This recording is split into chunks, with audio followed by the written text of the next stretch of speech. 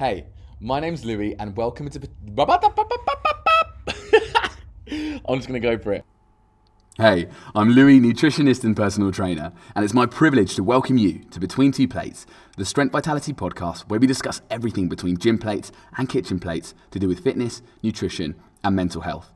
This week, we're joined by Katie Hickling, amateur CrossFit athlete, ex-event rider, friend, and client. Pinning Katie down for anything is a win in of itself. Training like a professional athlete, managing her massage business, as well as looking after her horses means her time is sparse.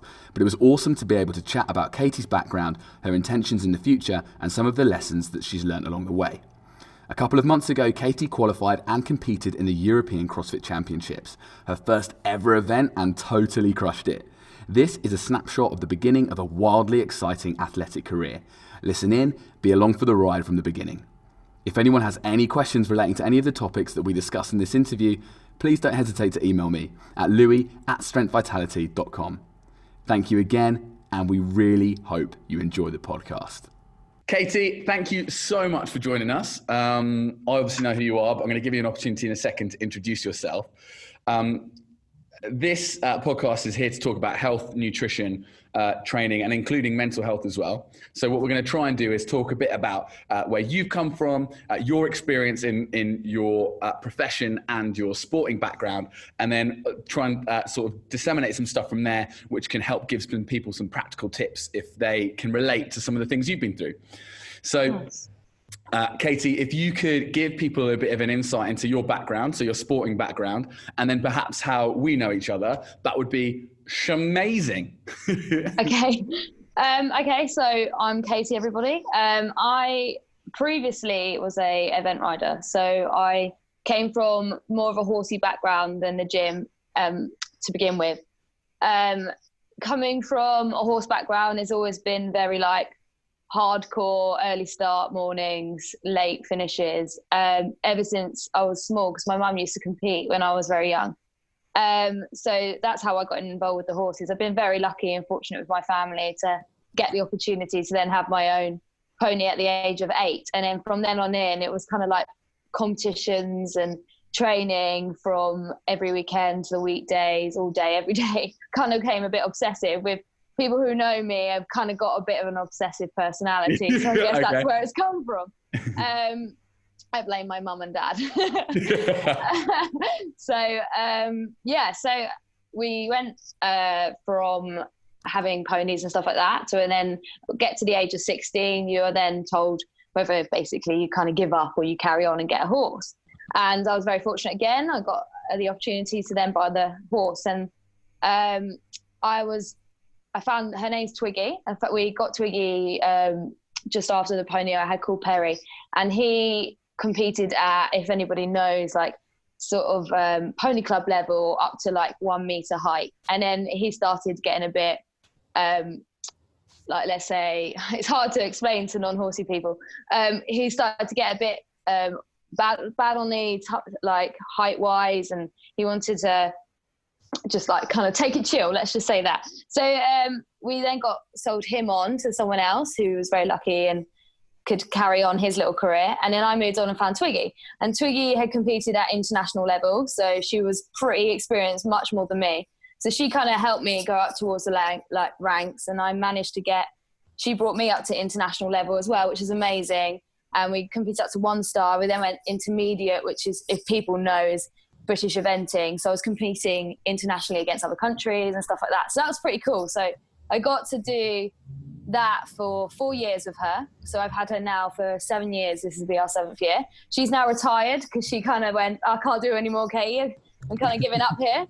I can't keep up with your madness. So and then I was the next stage of horse is quite expensive, and it kind of got to that point where I was like, right, okay, well, I can't afford the next big thing. So it kind of was the same time that I was doing my uni degree as well. So everything kind of came down gradually and slowly. So then I did my uni degree, which was sports coaching. Did that at University of Brighton. I found that extremely hard. I have no idea why I went to uni in the first place, but I thought, why not? But I did enjoy meeting all my friends, and it was just a great experience. I've learned a lot of information as well as life experience. So at doing sport coaching, a lot of my friends were into gym. And at that time, I'd obviously finished school, gone to uni, and my mum was like, kind of need a job now, kind of need to help pay for the horses, blah, blah, blah. And I was like, right, okay, do you know where I'm going to go first? I'm going to go to the baker's because I love food and I love I was like, brilliant, let's go. And I went to Crossing Hand Bakery and they were like, sorry, love, we don't have any space. Sadly, I walked away and I then saw Eisenhurst Crossing Hand across the road. And my mum was like, you kind of like sports. You've been in sport. I've always been in sport since school. It's kind of like one of those things, you know, I was more the physical person rather than the academic. So I went into the Eisenhurst, rolled up and was like, hi, can I have a job? And I think it was Louis who was at the desk with Hannah and they were like, oh, she seems quite bubbly and friendly. But they were like, no, we don't really have a job going, but there's some work experience. So I was like, oh, no, thank you. But I was like, okay, yeah, cool. Because I always say yes. I'm such a yes person, me. Okay. So I'm like, yeah, okay then, I'll do some work experience. It's like, when would you like to start? She's like, would you like to come in tomorrow at 6? And I was like, huh? 6 o'clock. So anyway, I'll carry on with the story. So 6 o'clock. So I walked up to the Eisenhurst gates and then I was on the shift with Ryan Smith. Most people know him for his nutritional stuff now.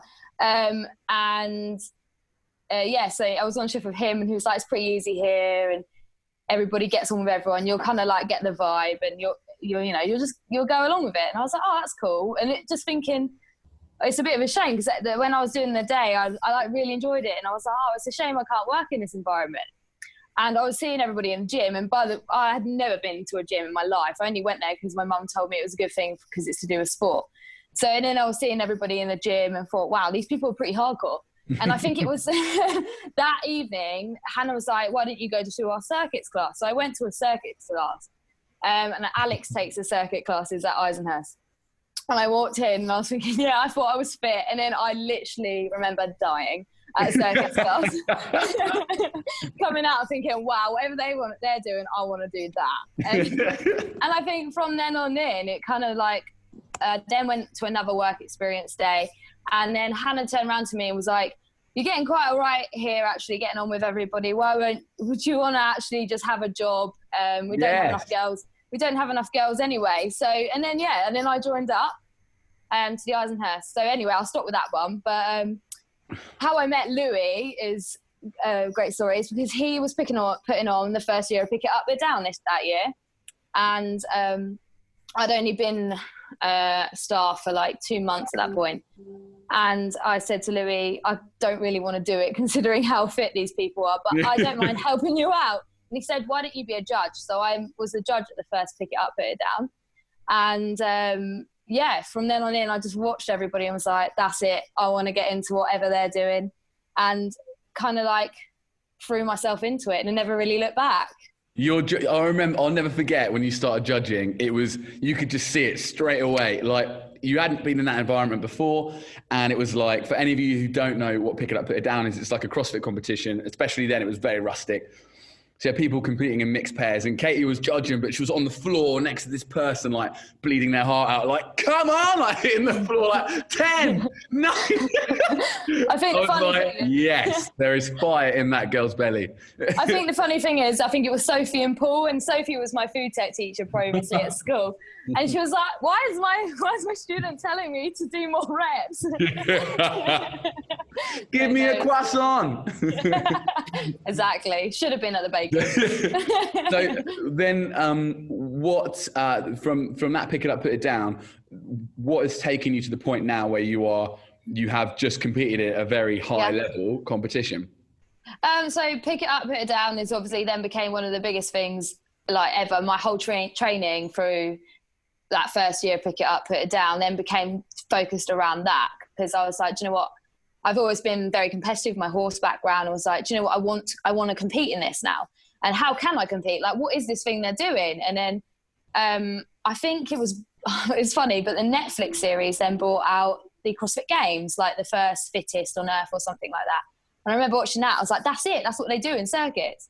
And I remember, Liam Smith, Ryan's brother, he was obsessed with it at that point as well. And he was talking to me about the CrossFit stuff and the workouts. And it's a completely different ball game, Kate. You've got to stop training for just one competition and look at your training about being a lot more varied, a lot more just being open-minded, training more your weaknesses than your strengths. I mean, back in the day, I think what I was very good at was training at my strengths. Like I'd clean and press all day long, burpee as quick as I could, because that's what I was good at. So the things that I was good at was training for. But at the end of the day, I kind of was like, you know what, he's right. I need to focus on the things that I'm not as good at. Like, you've got to jump on that bandwagon. Yeah. So I then thought, how can I like focus my training around this? And I downloaded something called Comp Train, which is a CrossFit centered like training program towards that. And obviously alongside I have Alex Purcell and Louis' advice as well, who helped me with all very sort of stuff. But I'm always saying to them, I think I annoy them with all the messages. I'm like, what split should I hold on the rower? What weight should I go on the cleaner press? I think before like a WOD started in circuits, I probably went to Louis or Primal, like, what weight should I be doing? They'd be like, just do anything. So Alex Purcell he is like freaking wired as a wizard with that stuff. And it does him a disservice to say he's great with numbers, because it's more than that. He's got this like understanding of, this is the task at hand. This is the tactical approach you should take to meet that task at hand. And he's clearly done, just watching how you approached, sorry to interrupt you, how you approached the competition and all of your training building up to it was such a great balance between you and him in that approach to your training. It was fantastic. Yeah, he's like, as is Louis, but we'll get on to Louis in a minute. But Alex is, he's got a way with just knowing. And he's so humble about it, but he's probably one of the most intelligent people I know. Like he will look at someone. It's like a nurse being able to see someone's heart rate without even like, having to listen. He just knows there and then what needs to happen when, and you can see his mind figuring it all out before a workout. I mean, at the Europeans when we were there, but I'm sure we'll talk about it. We was on the phone all the time, wasn't he? Like, right, this is the workout, like 30 wall balls, and then onto the rower. I was like, he's like, me and Louis were like, what split should she be holding? We were like panicking. We were like, Alex. He's like, don't worry, I've got you. He's like, this, and this. But the best thing about Alex is he's so humble. I mean, he was meant to be on this call with us today, but I know it's the fact that he's also a little shy, but he just doesn't want us to big him up. But he's amazing. He really is. And his followings and his PTs just show how like everybody adores him, and he's just amazing with all ages and abilities, really, isn't he, Lou? Yeah, he's freaking awesome. And it's equally testament to you that someone like that would be willing to support you, because he is a very busy dude because he's so good at it, but it was so lovely to see how much time he had for you and that relationship that formed, which led to you being so physically prepared for that competition. Yeah. Before we get into the comp, I had a couple of questions about when you're talking about your background. Out of interest, I mean, when you're talking about the horsey thing, and I'm totally naive to horses, you mentioned a couple of times that what was the horse you had after? Twiggy. Twiggy led you. You were like, Twiggy brought you up, and then you were like, and Twiggy led that, and then Twiggy was making these decisions. For someone who's naive in the horsey world, it surprises me, because you sort of think you're on top of the horse, you're the one that's leading the horse in all of these scenarios. How much is it that the success of the professional relationship between horse and rider is down to the horse, and how much is it down to the rider? Of course, like the rider is the rider, so it's the person who takes control of what's going on. I mean, you're the main decision maker in what's going on. I mean, at the end of the day, the horse isn't going to box itself off to the competition, so you're the one taking it there. But I think the way I say it is, for me, it's such a partnership. It's just being able to be in a relationship basically with someone and knowing exactly what that other person needs and wants. And that's who I was for Twiggy, and vice versa. And I think I say because Twiggy made the decisions, I mean, mainly because she was the athlete underneath me, who was basically the control of the athlete. Wow. as well as, I'm not taking it away from anyone who rides, because I mean, you have to be super fit. And I think for me, that's why I've been able to do CrossFit and go into that sort of thing so quickly, because my fitness was so high from eventing. But at the end of the day, the horse is running the miles and jumping the fences. So I think that's why I always say the horse is obviously, you know, the main decision maker of movement. Maybe we are the main decisions of like how that movement is performed. Wicked. Because at the end of the day, you have to be quite talented, because obviously you have to be able to see a stride, which means like being able to come up to a fence properly, to be able to, you know where the takeoff landings are, quickest routes. Dressage itself, we say it's like a dancing horse. So you're the person telling the horse what movements to make, and pressing the right buttons, sort of thing. So it's a combined partnership all together. And I've been very lucky to have a horse who's so understanding. There's a lot of horses out there who just go, nah, I'm doing my own thing. Or you have a lot of riders who are the complete opposite as well, and just be like, this is what I want, that's when I want it. So I think it's kind of like, it's a question that you ask the horse, who normally responds with yes, if you've got a good one. But at the end of the day, Twiggy wouldn't jump the fences if she didn't want to. So, I mean, there's a lot of, I won't go into that because it's another story altogether, but there's enough, that, you know, with the racing hype, and people say the horses don't want to race, it's the riders that make them. But at the end of the day, the horses wouldn't run. Twiggy would never have jumped the fences I told her to if she didn't want to do it. You know, they are massive animals. They're big machines, and they could turn around and say no, and they blooming well will. But I think that's why. And coming and swinging that into CrossFit is the one thing I do find hard with CrossFit is very independent sport.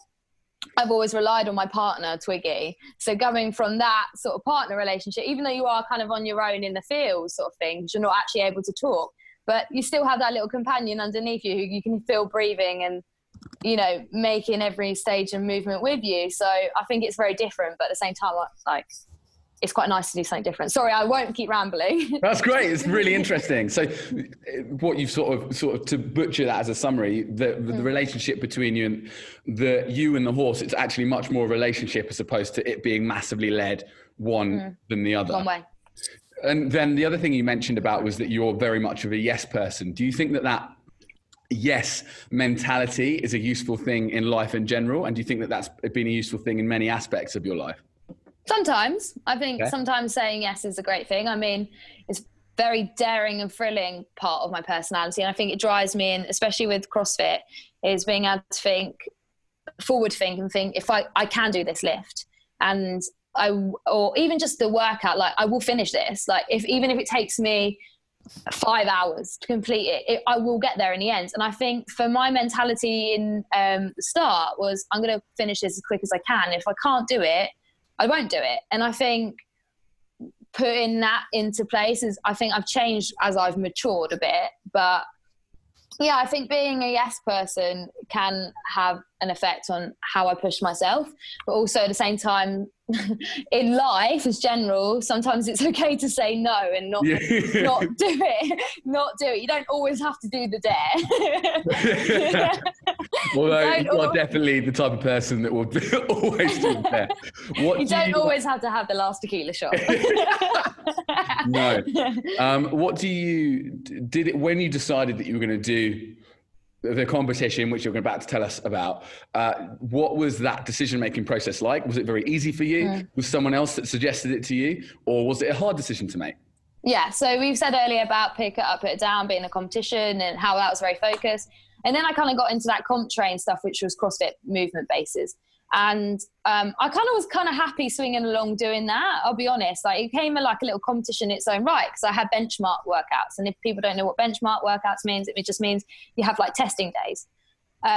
So I do like a whole training 4-week program. And then at the end of the 4 weeks, they test like a 1 rep max, or not even that, just a WOD time, and see if you've improved your time, even by like, if it's a minute or even like 30 seconds. And then you start getting achievements like that. So in its own right, kind of like came a competition, and also just kind of like kept my training interesting. And then I remember having a conversation with Liam again, in the gym, and he was saying about pick it up, put it down and stuff like that. And people know Liam never ever talks about pick it up, put it down, and never told me he was actually doing pick it up, put it down with me until the last week of doing it. But he was like, what's your plan? What are you doing? He's like, you just doing the same things, like you just carrying on your program. And I was like, yeah, I guess so. I was like, what about you? He's like, well, have you ever thought about competing? And I was thinking, not really. Like, what sort of, like, in my mind, to be fair, I was being quite naive, because I thought the only way you could compete in this thing is to do what the big guys do and, do the CrossFit Open and then get to the games. I didn't realise it was such smaller events to begin with.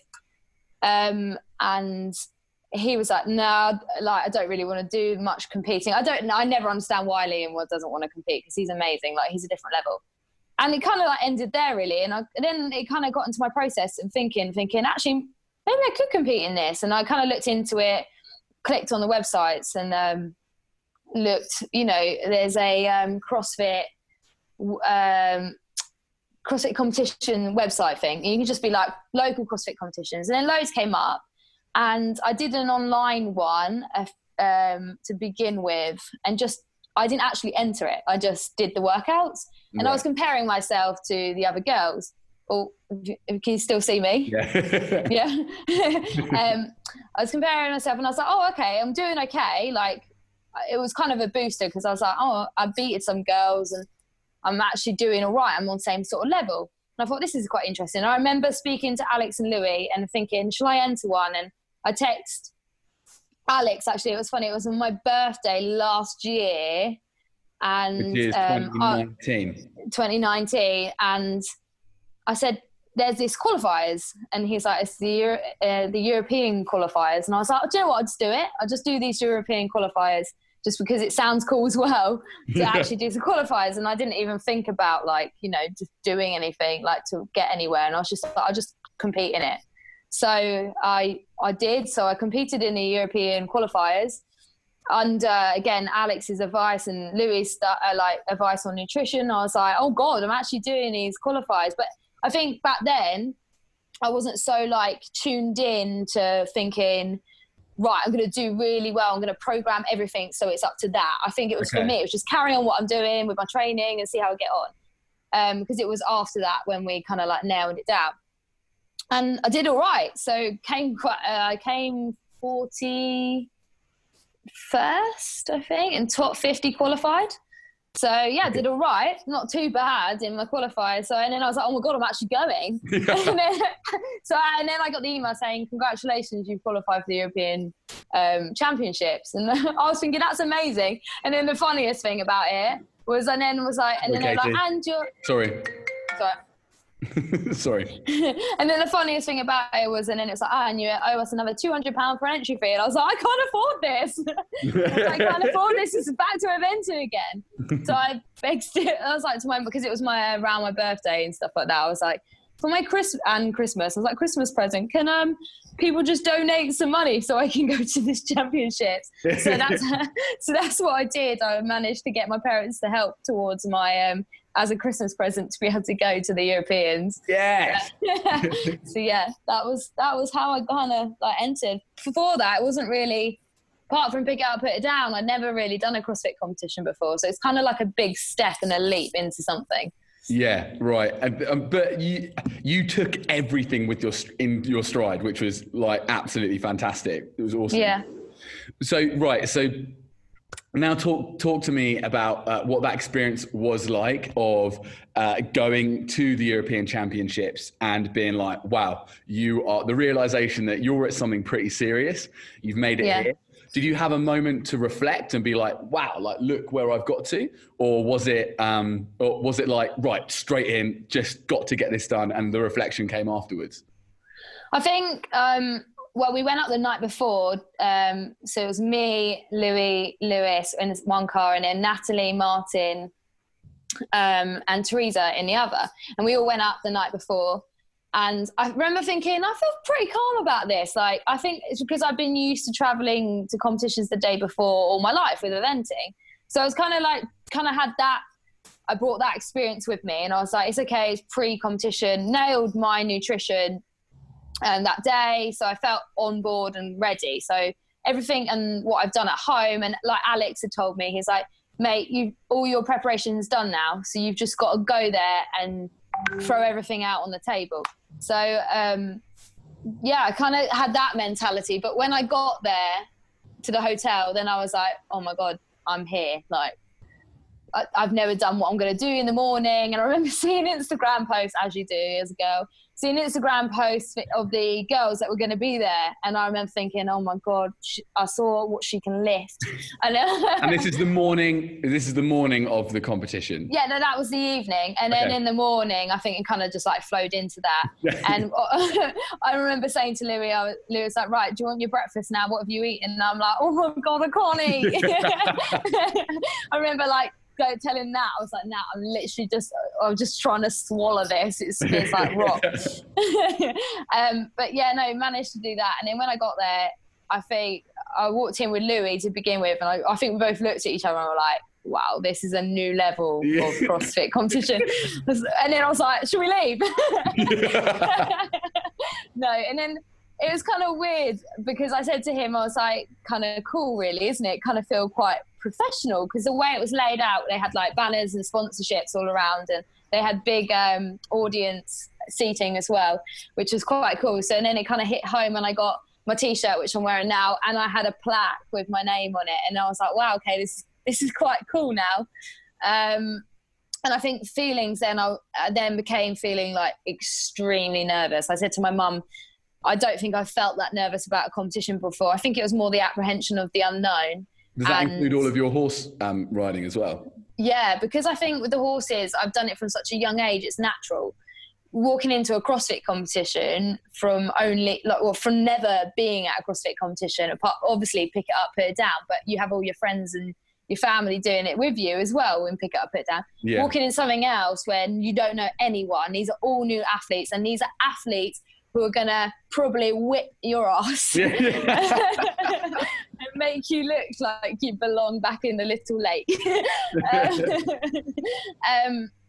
Is a different level. And I was like, I'm definitely more nervous doing this than I have ever been doing anything else. But I don't know which flipped my mind, but I think after I had my hair plaited by Nat and I had my pre-workout, it kind of then zoned into the fact, right, WOD 1 is now, and we've got to go warm up. And I think it then kind of was like game on sort of thing. Yes. Kind of like switched for like, do you know what, I can do this. This is what I'm about, and I'm going to do something I love. So it kind of was like that sort of feeling, I think. Was there like, were you aware of that, like, dunk, like I'm switching in and I'm switching into that mode? And had you experienced that before? It's something I've always done with the horses. I think it's one of those things. I mean, I said to Louis as I was walking around the warm-up thing, I was like, Louis, if you see me yawning, I'm not going to fall asleep. I just do it when I'm nervous, which was quite funny. But no, I think it's because I just kind of like switched on. But I remember saying to Martin, who was up there as well, and after WOD 1, he was like, it's one of those things where you've got to practice. All the other girls were so focused in their lift, they'd walk up to the bar and like have no emotion, whereas I was like waving at my mum and jumping up and down. So I think that aspect of it, I was focused, but at the same time, because I'd never experienced what it would be like in the ring, I kind of was like myself a bit too much. I think I could have like drained in a bit more of the energy and thought, right, okay, this is the bar, I'm going to lift it. But at the same time, I think I did have the focus, but maybe not the focus I needed to lift heavier, if that made sense. There's an element though of like you'd made it to this massive platform, and realistically, while you've made it to that platform, it's amazing. We both know that you've got so much potential in your future as well, and we'll listen back to this in 5 years' time and be like, God, do you remember when you were there? But there's also the element of when you're super competitive and you've got that wiring. What is unfortunate is that so often we don't get the opportunity just to take it in. So it's really lovely that the first one you're there, and really it says a lot about what your objectives were. It's like you were there and it's like, frick, I'm here. That's amazing in of itself. I'm going to wave at my mum and we're going to make the most of this situation as much as I can. And you've got decades of competition to worry about taking it 100% seriously. I mean, one of the things that really surprised me, because that was like one of the first few competitions I've ever seen, was that people weren't competing on the next day of your event just because they knew that they weren't going to hit the finals. That really surprised me. But because, and I think that's the other end of the spectrum, if you take it too seriously, actually there's an argument that you don't get to get as much from that event for yourself. Yeah, so definitely. you're at the comp. Mm-hmm. Now talk us through it. So WOD 1, you're feeling it through between day 1 and day 2. How did it go through? What were the sort of big takeaways for you? I think day 1 was just about really being there and experiencing it. I mean, WOD 1 was a clean and press, which for me, I think was the best news ever, because like I said earlier, a clean and press for me is being basically back at home at my Eisenhurst gym and being able to do something I love. So I didn't walk into WOD 1 with a handstand walk or like, you know, doing something like completely different and you'd be like, ah. But I think having that was a bit of a, right, I can do this. This is what I like doing. So I think that helped. I mean, also PBing on my first WOD definitely gave me good confidence.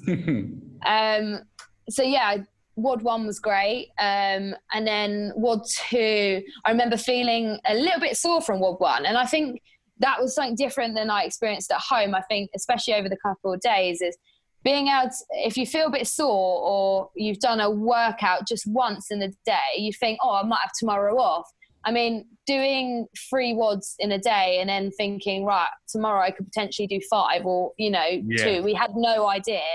And having to deal with that body soreness, but like being able to switch it off as such, like being able to then think, right, I'm not sore, I will carry on.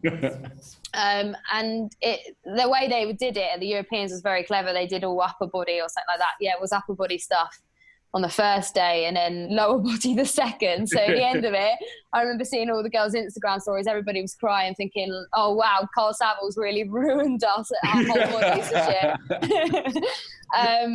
Yeah, so just dealing with the fact that I think the second WOD, I'm really bad with my memory here, but the second workout was some gymnastic movements, so chest to bars, wasn't it?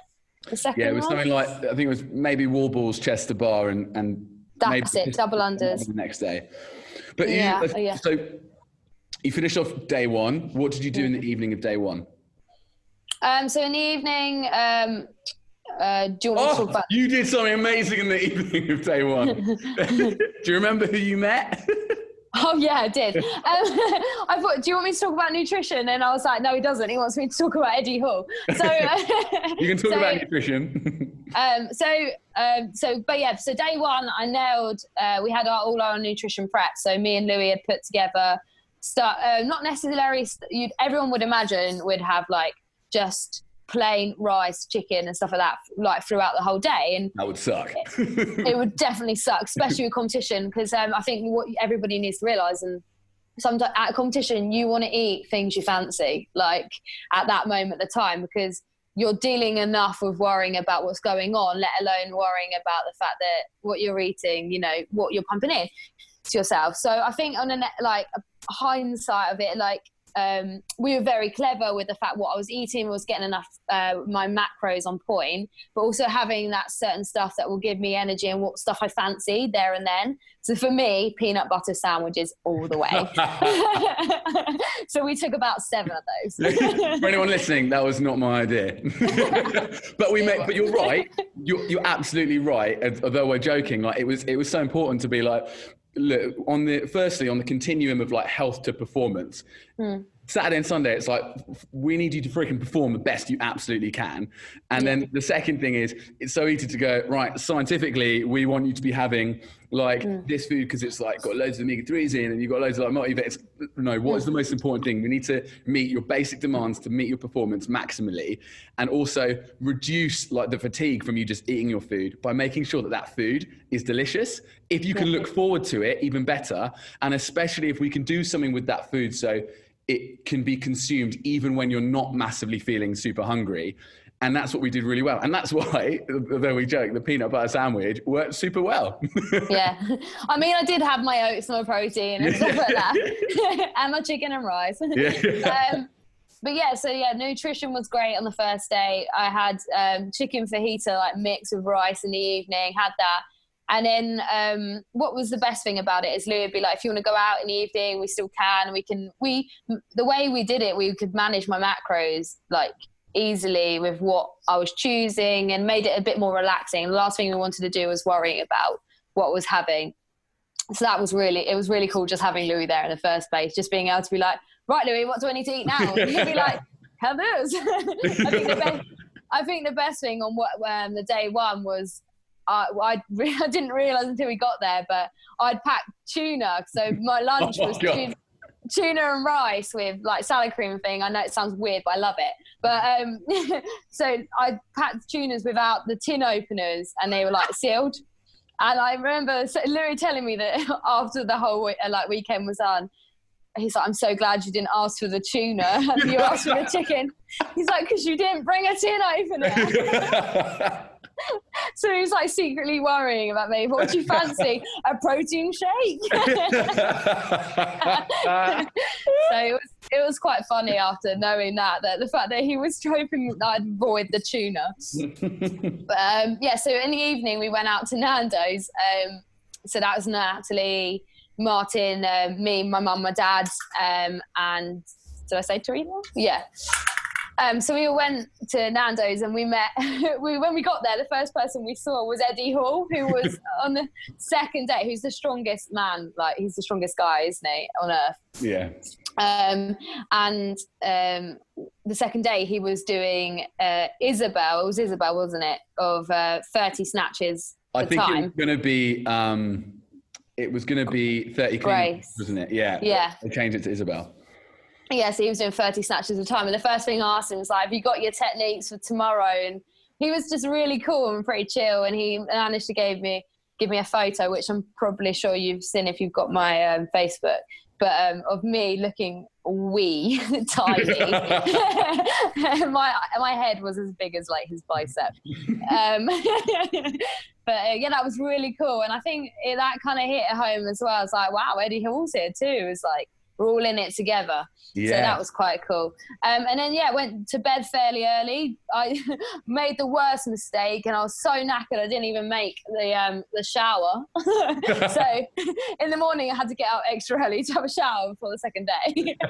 So yes, I went to bed sweaty. And the next day, kind of like same thing, focused on our nutrition, hitting the same things as we did the day before. The only difference of the second day was being able to deal with how I was feeling recovery-wise of the day before. So I was a little bit sore. So we did some stretches and mobility in the evening of day one before I went to bed. And then, the next day, I warmed up a bit longer on the cardio equipment and made sure that I was still able to move my arms and my legs for the second day. And the nutrition part of that helps. I think for me, and I said, I literally put my hand on my heart and said, we nailed our nutrition so much that I think my recovery was brilliant. Like it wasn't as bad as I was expecting it to be. And I think because of that it's amazing how we managed to kind of like wiggle our way through that. So that's really cool. Yeah. And then and then the last day, so you had your workouts, and how well did you do there? And then where was your headspace as you were making that journey home? How are you feeling? I think my headspace to begin with on the second day was the fact that the first day I wasn't anywhere like it would make semi-finals or finals. And I think for me, I never really looked at the leaderboard. I mean, I know the girls did who were with me, and my mum was like just checking, having a look. And I remember doing really well with the rower and the burpee wall, which was the first on the second day. But before that, I didn't even look. Like, it wasn't my intentions to look on the leaderboard throughout the weekend. I mean, being there was cool. So just completing the weekend was my goal. So I kind of went into the second day thinking, right, today's the day to just get through here and just, complete it and feel really good about myself and go home and be like, guys, I did it. I got through it. Yeah. So I went into Ward 1. Alex, like we said, had been on the phone telling me what my splits were, so I knew exactly what I needed to do. I mean, burpees I love anyway. So it kind of was like, I know what I've got to do, pace it. It was a 12-minute WOD, so it was a longer one for us because it was literally non-stop of rowing and burpees for 12 minutes, which is quite hardcore. And just my mind space, I think I was in complete focus that day of just thinking, I know what I'm doing here. So I think it was completely different without, you know, how the first day was a little bit more apprehensive. This day was kind of like, I did it yesterday, know what I'm doing, a bit more comfortable, let's go. Yeah. So, so after that was great. And then the next ward was very gymnastic. And then for me, gymnastic is still something I need to work on. So that was quite nice to just get through. I mean, pistol squats, toast bar, chest to bars. I mean, I think I found on the second day how like hard it was to do a chest to bar. Like I remember like kicking as hard as I could to try and get my chest on the bar, and they kept going no rep. And being no reps at a competition, you're like, huh? I remember this one guy, he kept no repping me, and I was like, I'm actually touching the bar. And I remember, don't have an argument with your judge. It's not a place to have an argument with your judge. But so yeah, I think what I learned from the second and the first day overall and on my way home is I've still got a long way to go. I'm better than I thought I was at what I'm doing. It's a great, like, I have the best team around me, and now it's just being able to nail and refine certain movements and just keep going, keep fit, but be clever about the fitness. Like, I know sometimes I have to say, right, I'm going to do yoga this morning instead of going for like a 10-mile run. Like, you have to be clever with the fact that, yes, you've got to be fit, but you've also got to be mentally and fit and recovered as fully as you can for your training. So I think it's being smart with your training, smart with your nutrition, and just enjoy what you're doing. I think sometimes what I get, like, and what people could fall into a trap in, is not enjoying what you're doing, because then you kind of like become obsessive, and obsessive is great, but there's being obsessed and there's being committed, and I think two are very terms that are used together but are very different. Absolutely. And I think kind of taking obsession to one side and just enjoying and being committed on another is a different side. So yeah, for me, I think it's just being smarter and just keep going, really. See how far we can get, eh, Lou? Yeah. Yes, you're right. And I think that there's a fine line, isn't there, between taking something very seriously and comprehensively and then becoming a servant to what you think you're supposed to be doing. And it's like you're sort of dragging yourself through, whereas really this whole thing is about you, and the protocol should serve you and not the other way around. Yeah. Personally, like, it was really lovely to just step back and see your growth. I think, unless anyone listening to this, whatever you are, if you're in finance, if you're a teacher, if you're in CrossFit, fantastic. Stepping out of the bubble that you might live your life in really allows for growth. And it's that goldfish analogy. Like, to me, you're one of the fittest people in the area where we live. But what was so fantastic is you step into this event where it's like, boom, like, you're in a big pond, you've got some super, super fit athletes here. And it was so lovely that you just took that totally by the horns and you just step back. And even in the warm-up area, just seeing you form those connections with girls and like chatting and like cheering each other on. And then even after now, seeing you move into that greater CrossFit community and knowing that is going to facilitate your growth exponentially going forward. It's like, it was such a lovely, lovely thing to see. And the way you've owned that and taken so many lessons and parts of your personality you've had your whole life, and then taking that forward into your success was amazing. Just shut the door. My mum's back from shopping. What do you think has sculpted your work ethic? I don't know, really. What do you mean by? What do you mean? So, and you've probably touched on this a little bit already, but what sort of factors in your life, and whether it's nature or nurture, do you think has led you to be the person you are now with this fantastic work ethic that has delivered you to achieving so much success? I think having my dad's such a hard worker as it is, and I think as much as you are like your own person, I think it's very much, my parents are very work driven. We are doing this, and it's very motivated. My family's very motivated. I'm very lucky that I've been given the opportunities I have to get where I am as well. But just their work ethic and just being respectful of what you do as well is part of hopefully who I believe I am. Like, even though sometimes you can be quite, I don't know how to put it, like, you do something. So say with my eventing, I got given the horse and stuff like that from my dad. I think you can sometimes take that to an advantage and it completely not realize what you've been given. And I think sometimes just sitting back and think, wow, I have a very good support group. And even with my CrossFit stuff, even though I don't come from a CrossFit gym, I think if I didn't have the big family that I have from my circuit law and Louis, and I know you're there, I'm not just saying it because you're there, Alex, and just all the girls and everything. If I didn't have them, I don't think I'd be the person I am today. I think I've grown a lot throughout the gym, and I think everybody's seen me grow through the gym, not just with what I'm doing in the gym, but actually the way I respond to certain things. And I think it's a big test for me with this lockdown and the coronavirus of being able to manage and still motivate myself by myself. And I think it will change me, but for the better as well, but not be so reliant on people, but also realize how lucky I am to have those people in my life. And yeah, so I think in terms of like role models and stuff, I'm a bit of a fan of Katrin Davisdottir, and one of her biggest saying is be the best you. And I really believe in that saying. You have to just be the best you, whatever it is, whatever you're doing, try and best yourself. You have always got competition around you, competition with like CrossFit, like better people pulling rowing, like better lifts, or better, like even just in not even CrossFit, like you have someone who's better at doing what you're doing, like work-wise.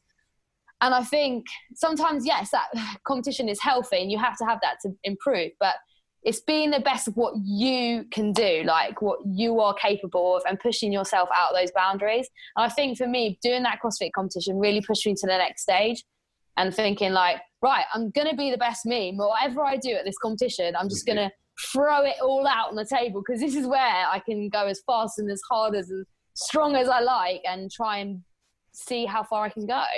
I think that in life is kind of like a really good term. That's awesome. Yeah. The big thing that comes through there is that it sounds like all of those things come back to grounding you, like your parents, like that hard work ethic, you not taking the things you've had for granted, the success you've had for granted, and then also recognizing that your environment has been a massive predicate for your success. Like all of those things ground you. And when we're grounded, we're able to build from that foundation, and you're not losing sight of where you've come from. And again, knowing our history allows us to move forward, and that's fantastic. Lovely to also hear that you've got those idols, and she's incredible. Love that saying as well that you just said, being the best version of you. If you had to give anyone advice listening to this who's maybe thinking about competing in CrossFit or maybe something else, what advice would you have for them? I think, like I said, the whole saying of be the best you, but if you want to do something, just do it. I mean, everybody has their doubts, and maybe I won't be good at it, or I'm not going to be as good as that person, or my anxiety plays up. I'm like, I, for one, have bad days. Like I have weekdays where I'm just like, I'm not that good. And you'd be lying to say you don't all have those days. And I think doing a CrossFit competition, or just in life, and you just want to be able to, if you think, right, that would be cool if I completed it, just do it. Just do it. Like, it doesn't matter. At the end of the day, what I've learned, and my mum said to me, is with horses, I used to like compete, or if I do something really wrong, if I fall off, or I have like loads of poles, and you think everyone's just going to think I'm just a total loser. And like, I'm literally, I'm so bad today. And in your head, you're like, oh God, what do people think? But at the end of the day, that person only saw you made that mistake for like a split, 20 seconds. And then in their day, that's it, it's gone. They do not think of, they don't think about that more than that 20 seconds. And yeah, maybe you look like a tit for 20 seconds. But at the end of the day, they're not thinking about what you just did. Only you are thinking about it for the next hour or more. So I think that taking that, like, sometimes you mess up, and sometimes, it's going to happen. You're going to fail. But at the same time, what if you succeed? And I think it's great to just see what you can do. And if you fail, you fail. And if you succeed, then it's a win-win, really. That's such a lovely perspective, Katie. What is so when you're looking into the future for yourself, what are your aspirations now from a competitive nature? I want to do more, as much as I can. So more experience. For me, it's not just seeing how big I can get and how amazing I can get, but for me, it's improving on personal goals, like small lifts, and just maybe getting a bit fitter, like in respect of CrossFit, and maybe doing a bit better next year in the European Championships. I think that for me is quite a cool goal to go towards. So just to getting as much experience as I can. I think keeping up with my nutrition and stuff like that is really important for me to carry on. But yeah, I guess long-term goals would be one day, if I could make it as far as the games, that would be the best goal ever. But I mean, let's not look that far yet. let's just look at the next European Championships. But let's hold on to it still. Let's still hold on to that. I mean, it's good to have. It's good to have those goals, I guess. But yeah. Awesome. That's really cool. And then the last question that I'll ask you, Katie, is if I was to give you 2 extra hours a day, which you get to spend on yourself, what would you do with those 2 hours? I think what I do with those 2 hours is I start to do a bit of practice it now. So it's writing. I've got like a gratitude book. So I write down things I'm grateful for and my goals, not just my long-term, my short-term goals and how I'm going to get there. And even if it's just like today I'm going to have 2 cups of teas, because in those 2 cups of teas I sit down for 10 minutes, and for me sitting down is a good thing because I'm always up and go. So yeah, even just those 2 cup of teas written on those page makes me do it. And I think for me those 2 hours extra day wouldn't necessarily be more fitness, it'd be more time for me and more time for my family and doing stuff, you know, that isn't CrossFit based and fitness and horses. It's just actually enjoying what I've got and what I'm lucky of having. I think that would be my 2 hours of extra of the day. Yes. Is that a good enough answer? That's a great answer. That's a great answer. That was brilliant. Love that. Katie, thank you so much. No, thank you. That was amazing. Stay there for me. Thank you everyone for listening. That was so cool to get that insight from Katie and sort of hear about Katie, your story, and then the lessons that we said with the beginning. We said the intention was to take some lessons away from your story into ourselves. And what's lovely is that we did have lessons, and then we've also, I think, listening to that, become invested in you and really excited to see how far you're going to go. I'm excited to be a part of that journey, but I know everyone watching is also going to be excited to see where that goes as well. So thank you so much, Katie. That was amazing. Thank you everyone for listening. This has been Katie Hickling. Katie, where can people follow you? So I've just started up a new Instagram account, which is called Hickers with 2 Zs. You can get me on Katie Hickling, and I think there's a link to the other one. But if you can follow that, it'd be amazing. It's only just started up, and I'm going to put all my CrossFit stuff, and I post workouts daily on there as well, so you can get involved, or you can just look at the workouts and think, oh God, I don't want to do those. Whatever you want to do. Was it at H? How do you spell that? Hang on, I'm going to have to double check, Lou. Let's do it. I'll get it. You got it? Yeah, nice. It's at HICK_ERZ. And that's your CrossFit one. Nice. Cool. Thank you. Katie, thank you so much. That was absolutely awesome. One of the things that I think was really cool about that is that anyone listening is now going to have a bit of an insight into the energy that is within you. And for all of us listening, it also was cool to hear about how you'd taken the things you learned from what you had sort of been doing before with the horse riding and applied them into your CrossFit. And really anyone listening who is going through any transition, whether it be business, financial or life related, the event doesn't define you. The defining factor will be you as the person going through that journey. So taking what you can learn from your past, manifesting it into your present to build the future that you desire. And like there are so many people around us that in their own ways have these stories that are so inspiring, and we can take from that the tools to make our lives even more delivering for ourselves. So Katie, thank you so much. I cannot wait to see your journey and your athletic career continue to excel, and I really hope that anyone listening is now on board with that journey.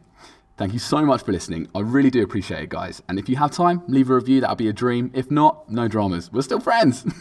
I can't wait to see you on the next podcast. And look after yourselves. You guys rock. Pow.